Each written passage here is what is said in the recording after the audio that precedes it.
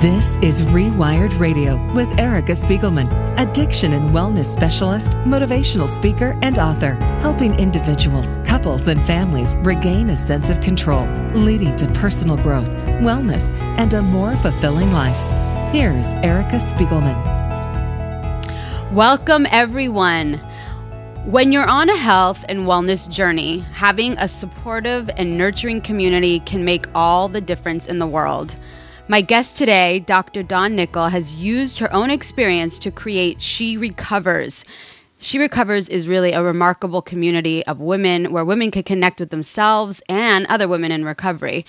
Dawn will talk to us today about the inspiration for this community and what she's learned from the women that she has met and that she interacts with, and how she hopes to grow She Recovers to help women all around the world live their best lives, realize their potential, and live a healthy life. So Dr. Dawn Nickel, welcome to the show. It's such an honor to have you with me today. Thank you, Erica. It's my absolute pleasure. So, this is an incredible community. She Recovers is the largest online community of women in recovery. And can you tell us just a little bit about how it started, how the idea came to be? I feel like so many people are inspired by these kinds of communities, Right. Well, thank you. Quite by accident it came to be, actually. I'm a woman in long-term recovery. I started my recovery journey back in 1987.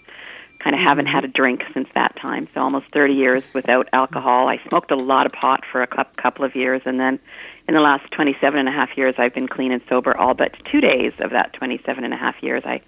I took a little sabbatical with some pills shortly after my mom passed away in 2000. So I consider myself to have been on the recovery journey since the very beginning, like almost 30 years. But if I'm counting days, then I think it'll be 17 years coming up this May.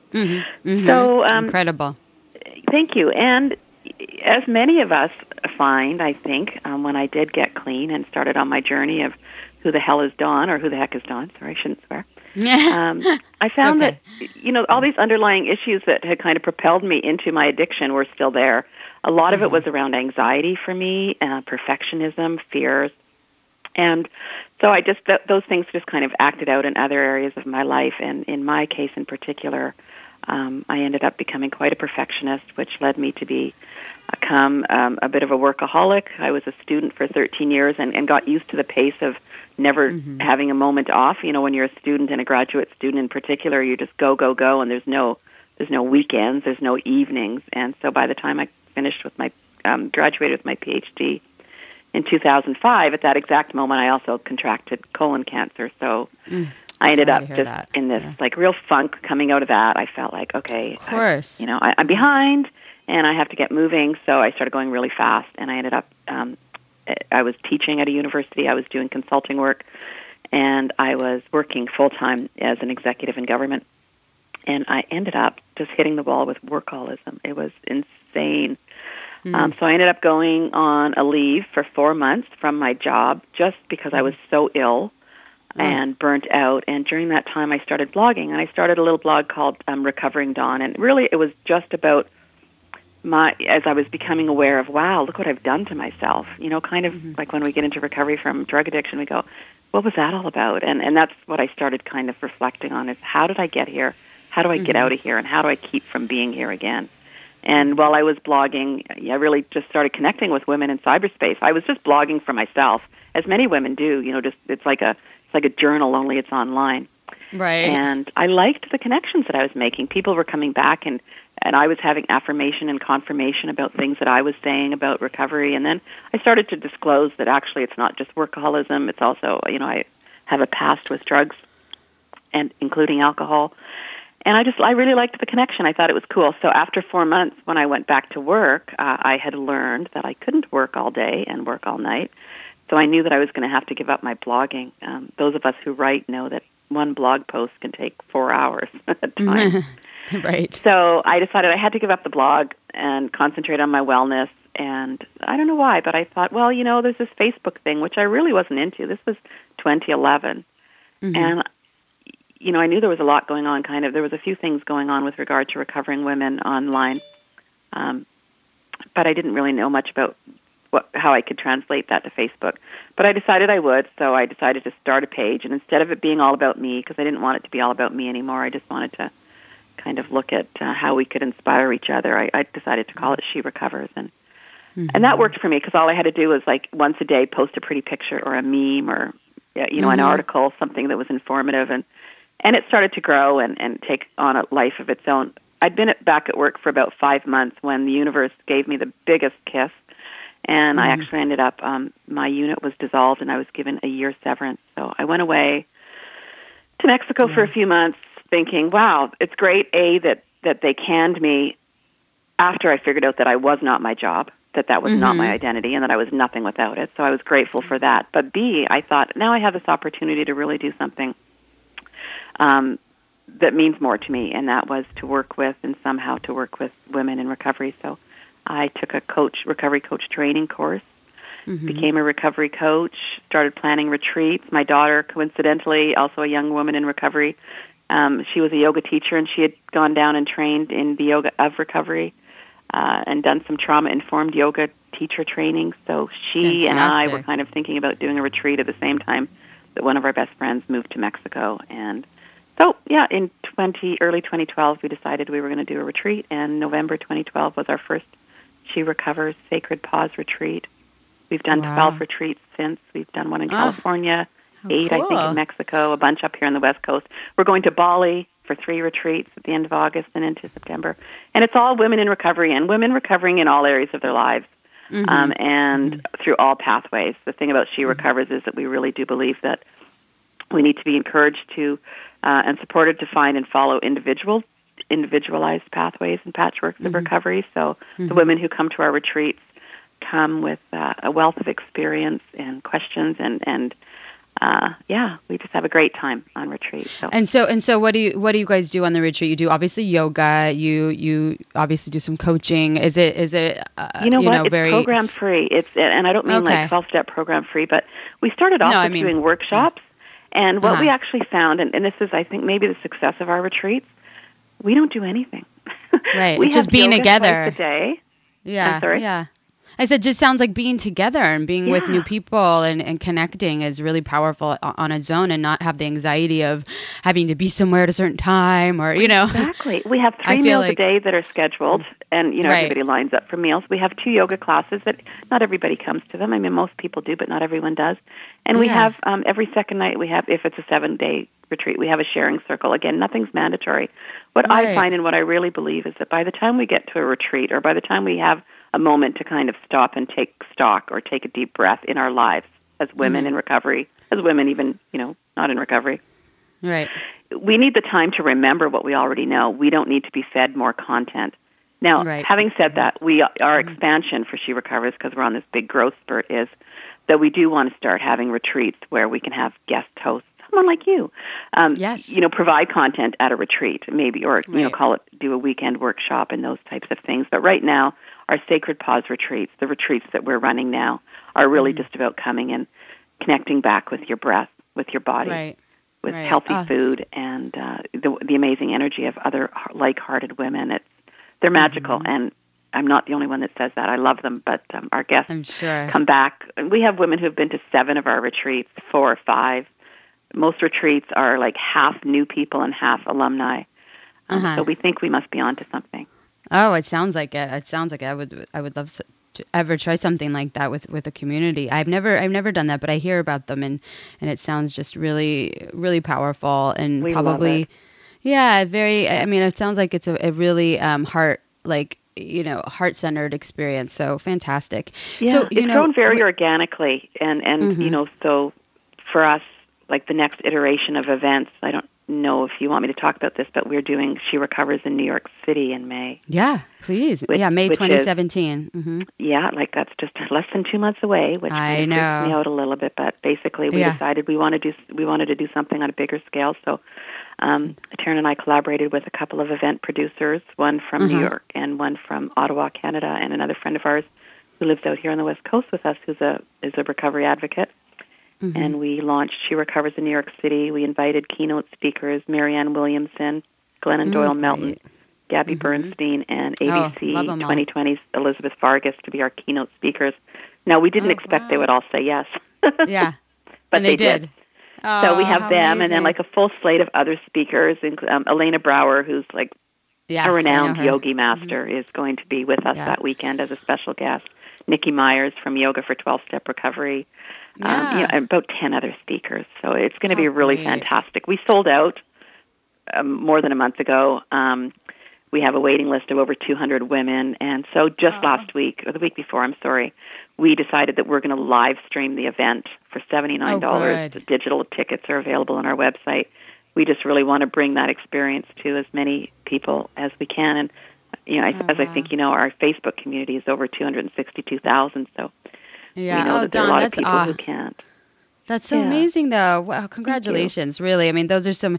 I was on Tommy Rosen's Recovery 2.0 with a bunch of those women. Awesome, Elaine about and I watched all of their interviews too. Really, really, such incredible people. So, for everybody out there that's listening, what's the date there? So, and can you tell them like a website if they want to? Yeah. So the date of the live stream is May 5th to 7th. It starts Friday evening, East Coast time.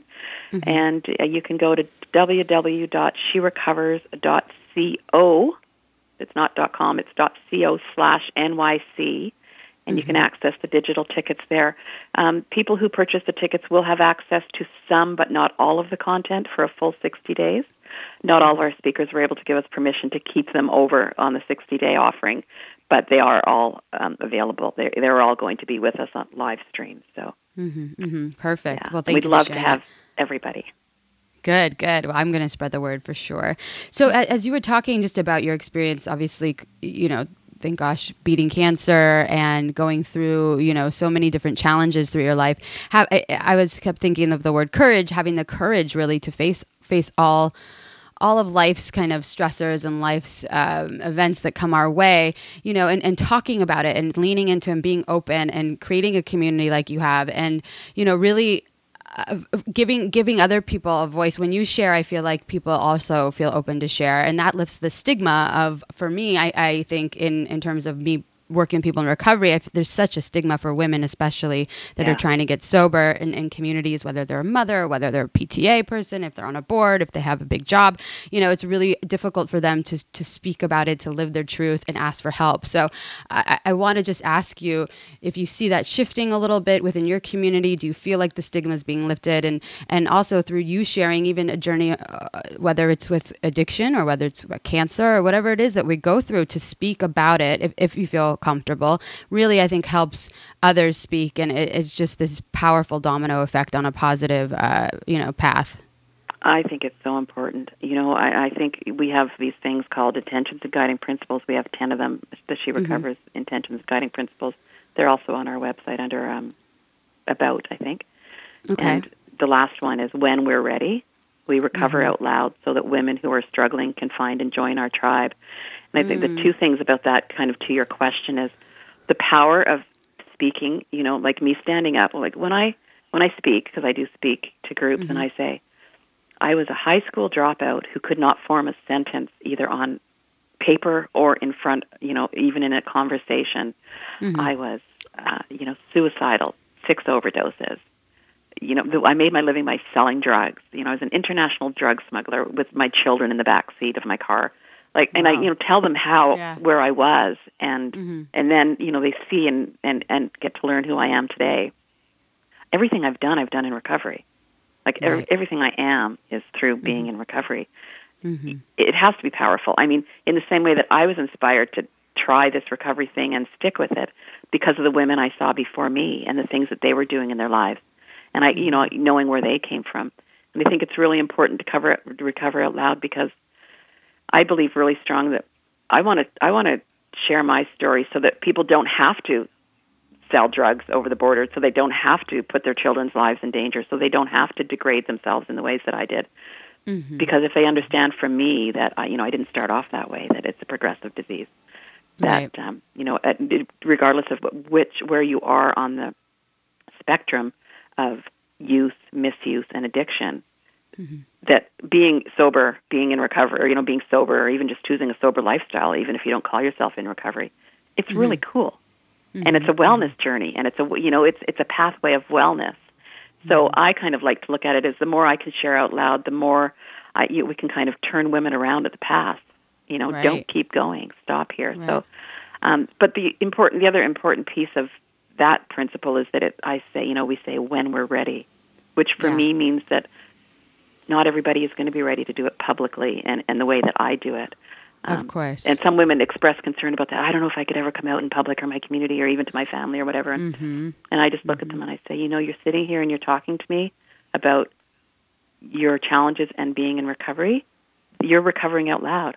That is recovering out loud. If you recover out loud to that one person who says they have challenges and you can say to them, well, I actually did or do too, that's recovering out loud. You don't have to go on Rewired Radio or webinars online or a Facebook page of hundreds of thousands, right? Recovering out loud can just be to that one other person who needs to know that they can sit there and say, the most powerful words, I think, in recovery are two words, and that's just me too.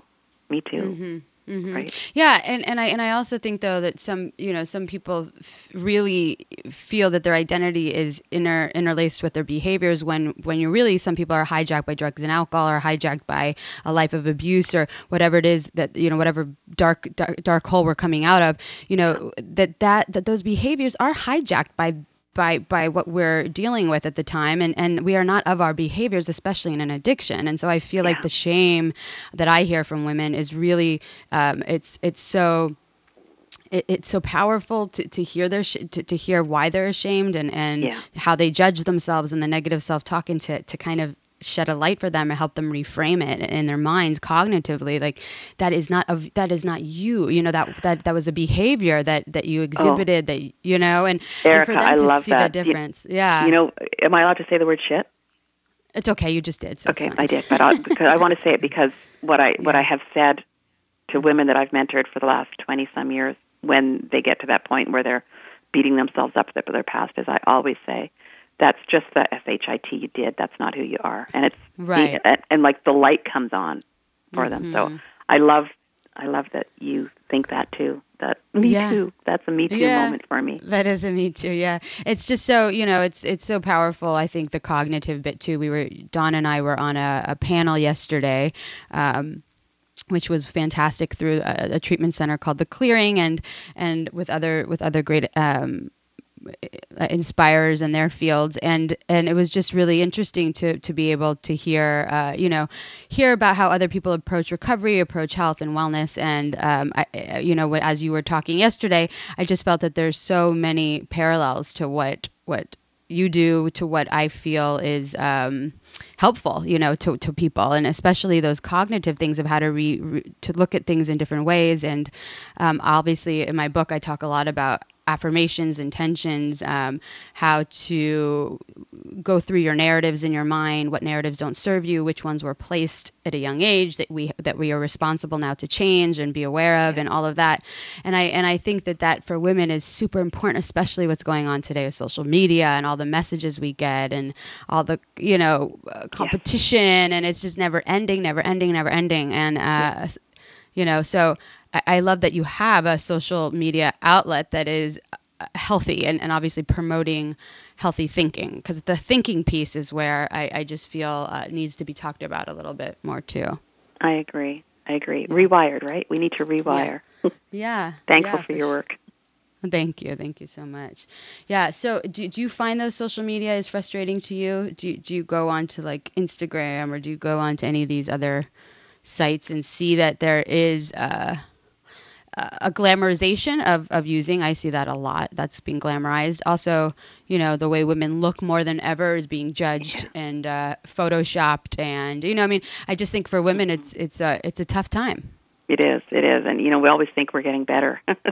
My first degree was in women's studies, so I remember it's like 20 years ago, more than that, looking at all of this, and it just comes in kind of waves and recycles, right? And I think we're in a particularly dangerous time again, as we all know. So, my social media, here's the thing is I'm so busy with the social media with She Recovers, just kind of keeping on track of, because I make sure that I comment back to people who leave comments. And between my daughter is the co-creator of She Recovers, so she does a lot of the social media these days as well. But between the two of us, we spend a fair bit of time on our Facebook page, and then we have private groups that we belong to, huge communities of women that aren't our groups, but we're just members of them, and it's, women in recovery supporting each other. Cyber recovery is such an exciting thing right now. Mm-hmm. We have our own private Facebook groups for our retreats. We just rolled out a She Recovers coach designation program with with a reputable training, recovery coach training outfit from Florida. And so we have a group of coaches now. So I spend so much time in our own kind of sphere that mostly what I get on social media is pretty positive, because I really only look and scan through the recovery portions of Instagram or Twitter or Facebook. So I try not to get inundated with the rest of it. But I know that it's out there, clearly, and I definitely have concerns.